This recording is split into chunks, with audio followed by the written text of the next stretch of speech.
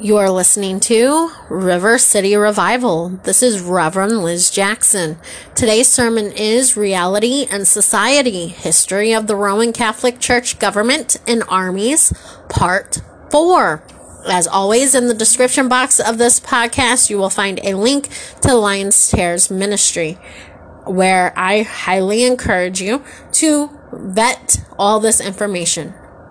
Please, I used simple Google searches with access everyone has so you can understand.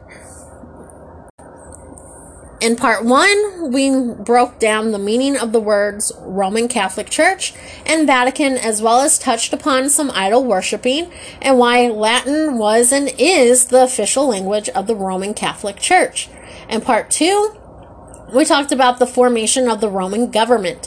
We learned that Rome was first called the Eternal City. It had 7 kings and was a monarchy, just like the Vatican is today. We learned Rome had a wall, just like the Vatican City has a wall, and we learned the origin of Pontifex Maximus, which is the title of the Pope and was established by Numa Pompilius, King number 2. We also learned about the small army of the Vatican called the Swiss Army. In part 3, we learned that the United States government and other countries are formulated after the Roman Empire. The monarchy ended in 509 BC and started again in 1229 AD with the Pope as the untouchable head, where a republic was formed, ran by the rich, known as the Senate, and the poor were just that, poor. We learned about Vestal Virgins and Consecrated Virgins, as well as the orders of the Unholy Roman Catholic Church, and the Book of Tobit was written around this time as well, when Israel was in exile. Again, Mystery Babylon is your entire world. The Pope, all of them, are your false prophets, and the Roman Catholic Church is the whore of Babylon. In part 4, we're going to discuss the Roman Empire under those who killed Yahusha. Where appropriate, I'll insert questions about the Pope or Vatican and or the United States government as I live in the U.S.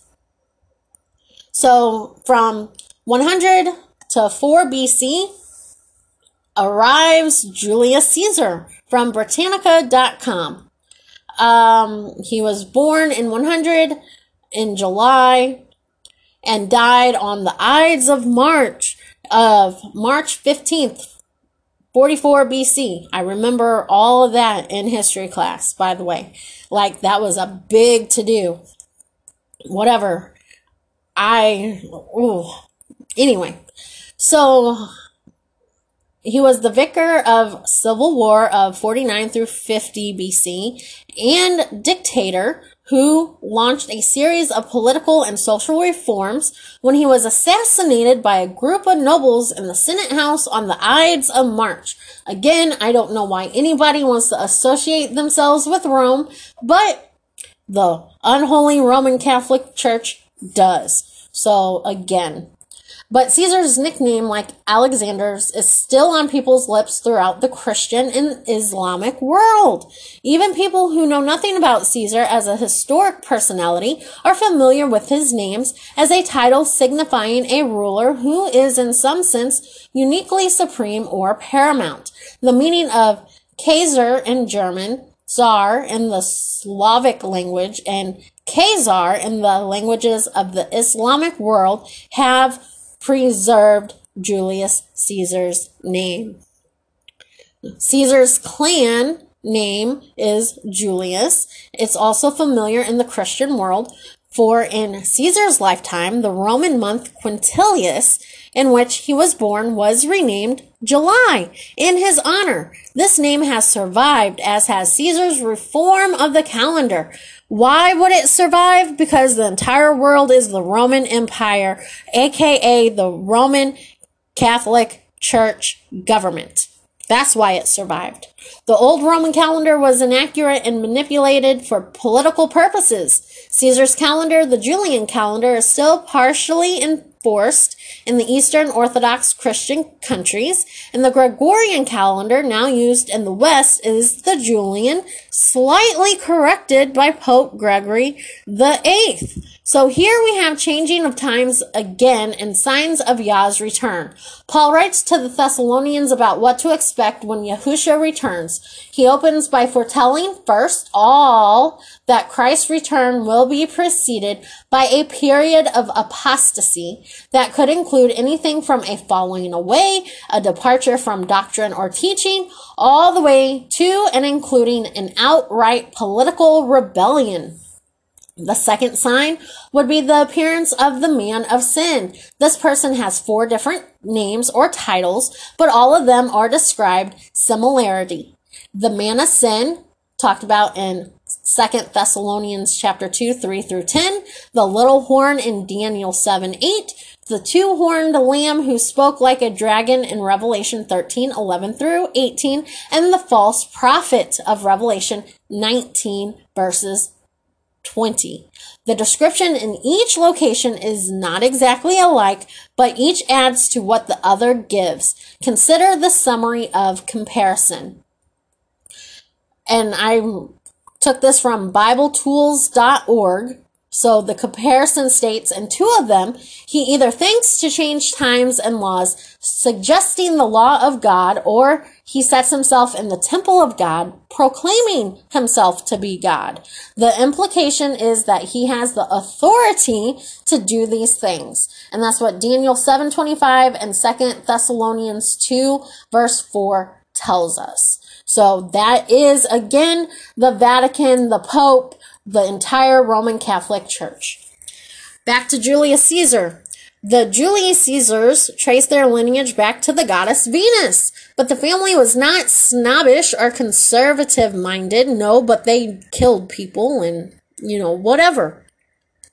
One of the prerequisites of the praetorship and the consulship was the government of a province, which gave ample authority for plunder. The whole Mediterranean world was, in fact, at the mercy of the Roman nobility and of a new class of Roman businessmen, the equites, or knights, which had grown rich on military contracts and on taxing farmers. So what is a praetorship? Praetor is also spelled Praetor or Pretor in English, and was a title granted by the government of ancient Rome to men acting in one of 2 official capacities: the commander of an army and as an elected magistrate, assigned various duties. Is the Pope elected? Popes are chosen by the College of Cardinals, the Church's most senior officials, who are appointed by the Pope and usually ordained bishops. They are summoned to a meeting at the Vatican, which is followed by the papal election or conclave. My next question: does the Roman Catholic Church have magistrates? And that's a question I just typed into Google.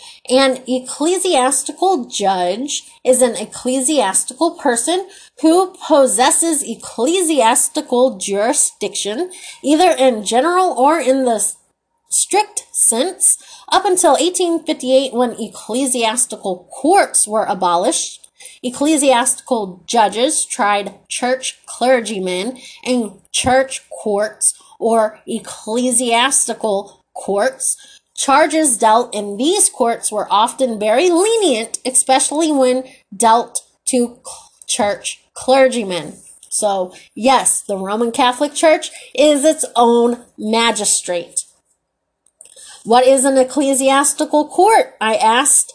Britannica.com states an ecclesiastical court, also called court Christian or court spiritual, is any of certain courts having jurisdiction mainly in spiritual or religious matters. In the Middle Ages, these courts had much wider powers in many areas of Europe than before the development of nation states. During earlier periods in history, the ecclesiastical courts often had a degree of temporal jurisdiction, and in the Middle Ages, the courts of the Roman Catholic Church revolved the temporal courts and power, meaning the Roman Catholic Church, just like today, controlled everything. What does the word sacrament mean? That was something that Abba had me ask. The word sacrament comes from the Latin word sacramentum. In ancient Rome, sacrament was a legal term. It referred to a bond you posted at the beginning of a lawsuit as the proof of your good faith that you would pay the judgment if you lost. By extension, it also referred to the oath you took at the beginning of military service, which is itself a pledge of good faith. But for the Romans, taking an oath to enter military service was not just a pledge of good faith, it was also a religious commitment. By the time of Caesar Augustus, many Romans thought that the Roman emperor was a god, and the worship of the emperor became an official part of Roman life. When a man entered the emperor's service, the Romans considered it a permanent religious commitment. The man received a branding with a hot iron as a permanent mark of that commitment. So how many sacraments are there in the Roman Catholic Church? Britannica.com states the Roman Catholic Church has 7 holy sacraments that are seen as mystical channels of divine grace instituted by Christ. The 7 sacraments of the Catholic Church are baptism, confirmation, Eucharist, reconciliation, anointing of the sick, holy orders, and marriage. Baptism brings a person into the church and cleanses them of original sin. Confirmation strengthens the power of baptism and gives the gift of the Holy Spirit. FYI, these courts were never abolished. What happened is this. The Roman Catholic Church and Pope now run the world, and all the nations of the United Nations must answer and do what the beast says. Confirmation does not strengthen baptism. I come from a Lutheran church because a baby cannot speak for themselves and proclaim Yahusha as his or her savior. Confirmation is not legit as the 10 Commandments have been changed again in the unholy Roman Catholic Church where idolatry was removed. And they did that because they view the Pope as God, just like they did with Caesar. So back to Julius Caesar.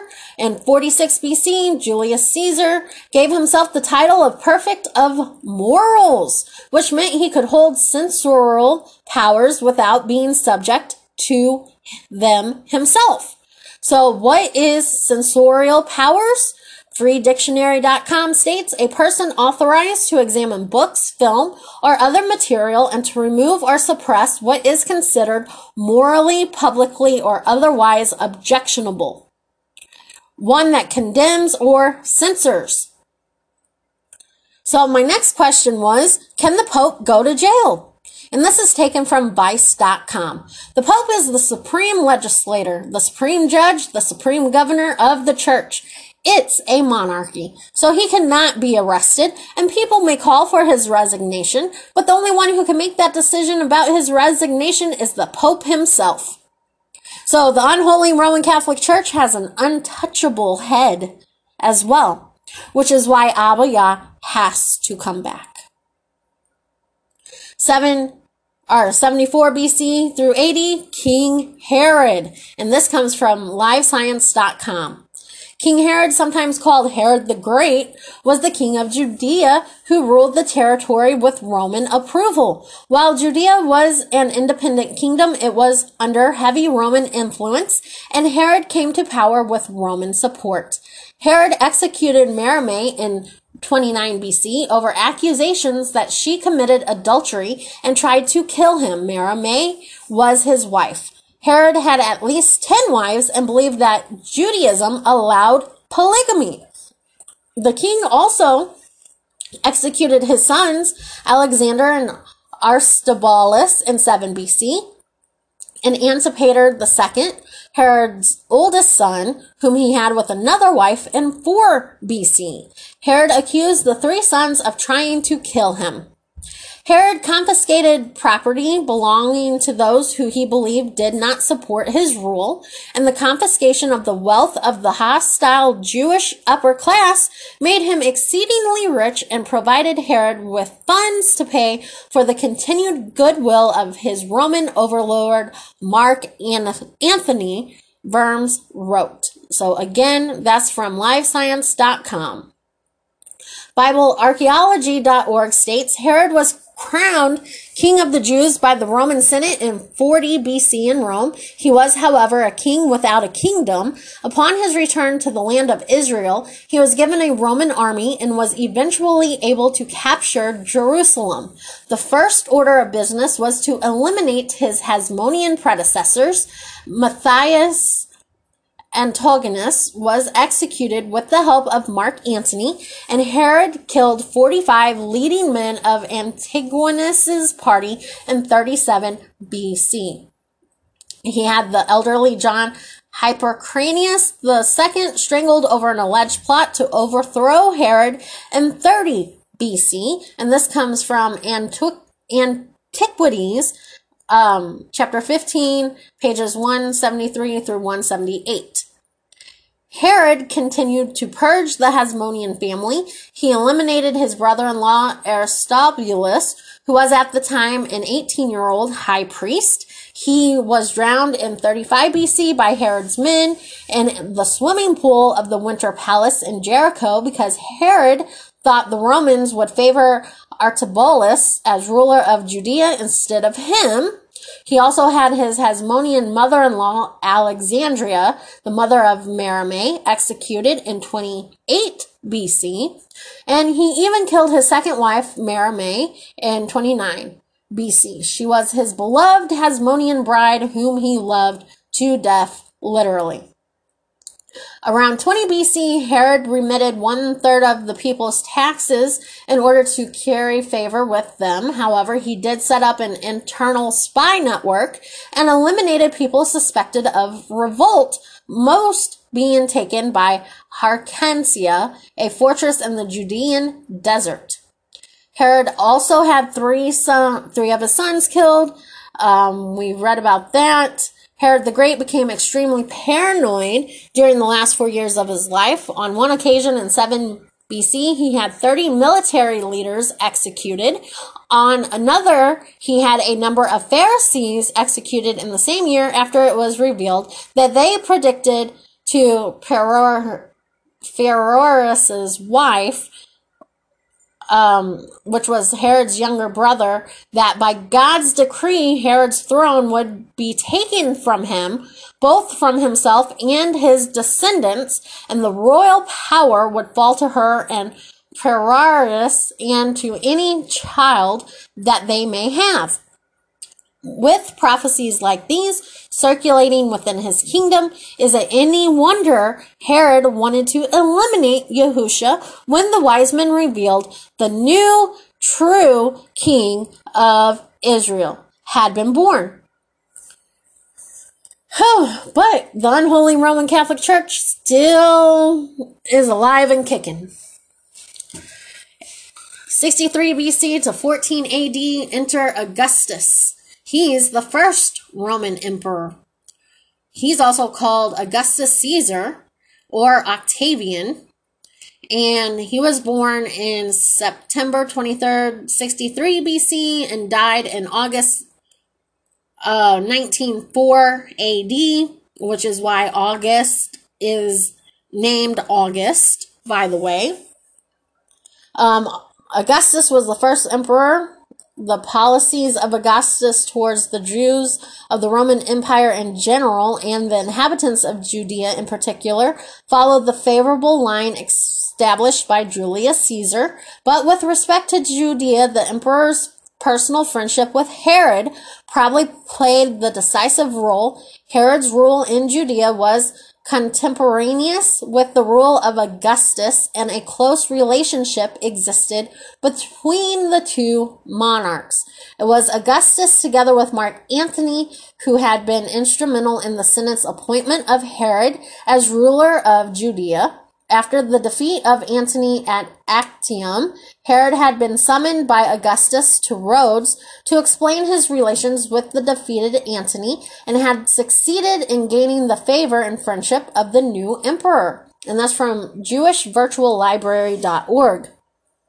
It was Caesar who launched the young Octavius in Roman public life. At the age of 12, he made his debut by delivering the funeral speech of his grandmother, Julia. 3 or 4 years later, he received the coveted membership of the Board of Priests, also known as pontifices. So, Octavius the Bishop or Octavius the Pope. That came from Britannica.com. Julius Caesar's recognition as a god of the Roman state in January of 42 BC enhanced Octavian's prestige as the son of God. Again from Britannica.com. And did you know in 8 BC, Augustus had the Roman month of Sextilius renamed after himself as his great uncle and predecessor, Julius Caesar, had done with July. August was the month of several of the emperor's greatest victories, including the defeat and suicide of Antony and Cleopatra.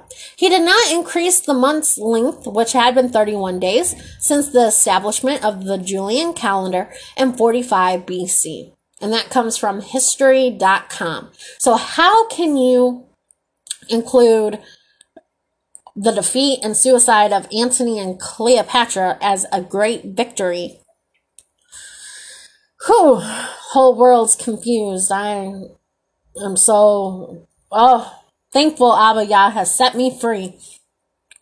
During his 40-year reign, Augustus nearly doubled the size of the empire, adding territories in Europe and Asia Minor, and securing alliances that gave him effective rule from Britain to India. He spent much of his time outside of Rome, consolidating power in the provinces and instituting a system of censuses and taxation that integrated the empire's furthest reach. He expanded the Roman network of roads, founded the Praetorian Guard and the Roman Postal Service, and remade Rome with both a new forum and a practical gesture, police and fire departments. Augustus Caesar died in AD 14, his empire secured and at peace. He reported his last words were twofold to his subjects. He said, "I found Rome of clay, I leave it to you of marble." But to the friends who had stayed with him in his rise to power, he added, "Have I played the part well? Then applaud me as I exit." Soon after that acknowledgement of human frailty, the Senate officially declared their departed emperor, like Julius Caesar before him, to be a god. So how does someone become a saint in the Roman Catholic Church? The process by which someone becomes a saint is called canonization. The Catholic Church has canonized about 3,000 people. The exact number is unknown because not all saints were officially canonized. According to the Church, the Pope does not make someone a saint. The designation of sainthood only recognizes what God already has done. For centuries, saints were chosen through public opinion. In the 10th century, Pope John the 15th developed an official canonized process. Here are the steps that must be followed in the process of canonization. 1. The local bishop investigates the candidate's life and writings for evidence of heroic virtue. The information uncovered by the bishop is sent to the Vatican. A panel of theologians and cardinals of the Congregation for Cause of Saints evaluate the candidate's life. 3. If the panel approves, the Pope proclaims that the candidate is venerable, which means that the person is a role model of Catholic virtues. Again, not Abba Yah's virtues, but Catholic virtues. 4. The next step toward sainthood is beatification, which allows a person to be honored by a particular group or region. In order to beatify a candidate, it must be shown that the person is responsible for a posthumous miracle. Martyrs, those who die for their religious cause, can be beatified without evidence of a miracle. On October 20th, 2003, Mother Teresa was beatified. She is now known as Blessed Mother Teresa of Calcutta. Number 5, in order for the candidate to be considered a saint, there must be proof of a second posthumous miracle. If there is, the person is canonized. So after the doctors have signed off, it goes to a panel of theologians who then have to judge whether the miracle is the sort of thing that God would do. Like the Roman Catholic Church is dictating what God would do. After that, it goes before the cardinals and bishops of the Congregation of the Cause of the Saints, who are entrusted with ensuring that the beatification is in the church's best interest. Again, God's not in this at all. I need you to understand that. Finally, it's referred to the Pope himself, who has the final say. The second miracle needed for sainthood can come a few months or a few centuries after the first. This is partly because it can take a while for new miracles to occur, but also because political realities change. Holy figures can become increasingly popular or influential or less so over the years, leading the congregation to reopen their causes. Causes are never permanently closed. The congregation keeps a file of all considered for beatification on record in the Vatican archives, but the vast majority of those who are beatified will never become saints. The last new saints were a group of 6, including the first ever Australian, canonized by Benedict the 16th on October 17th. There are currently over 10,000 named saints. Sorry, I wanted to add a 0 to that. It's 10,000. Definition of canonized by Merriam-Webster, used as a transitive verb, means to declare a deceased person an official recognized saint, to make canonical, to sanction by ecclesiastical authority, to attribute authoritative sanctions or approval. What is a synonym? This is important. A synonym is a word, morpheme, or phrase that means exactly or nearly the same as another word, morpheme, or phrase in the same language. So synonyms for canonize, again, according to Merriam-Webster, means adore, adulate, deify, dote on, hero worship, idolize, and worship. Even the process of becoming a saint in the Roman Catholic Church revolves around politics. Wow, and then they judge based upon what God would do. If you cannot see that this is 100% blasphemous and has led millions and billions of people astray, I pray for your soul. To canonize someone is to worship them and to idolize them.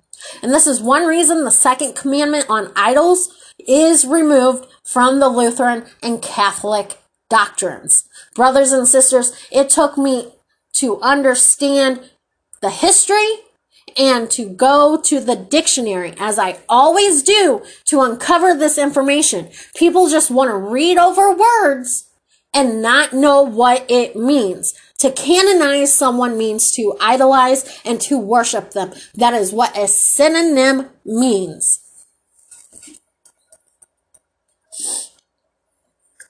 42 BC to 37 AD is Tiberius. In full, Tiberius Caesar Augustus, or Tiberius Julius Caesar Augustus, originally named Tiberius Claudius Nero, was the second Roman emperor, the adopted son of Augustus, whose imperial institutions and imperial boundaries he sought to preserve. In his last years, he became a tyrannical recluse, inflicting a reign of terror against the major parsonages of Rome.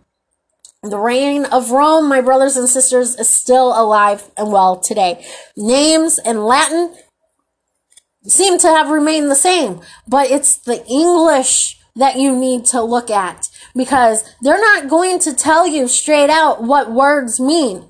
You have to go find that yourself, or listen to Abba Yah, and he will direct you as he directs me. The reign of Rome, still alive today. It's just in the disguise of a church and the Republic Democrat countries of the world. And it's time to wake up. It's past time to wake up and follow Abba Yah and his true word and come out of her. Again, lying lips are abominations to the Lord, but they that deal truly are his delight. And that's Proverbs 12:22. And I, again, used simple information that you can Google search into Google yourself and ask these questions. Again, if it looks like a duck and quacks like a duck, it's a duck. And the Roman Catholic Church government and its armies is the Roman Empire. And that is the mystery. The entire world is Babylon, which means confusion. And the mystery of that is the Roman Empire still alive and kicking today. Please, I urge you to wake up. As always, it's never goodbye, but I'll see you later.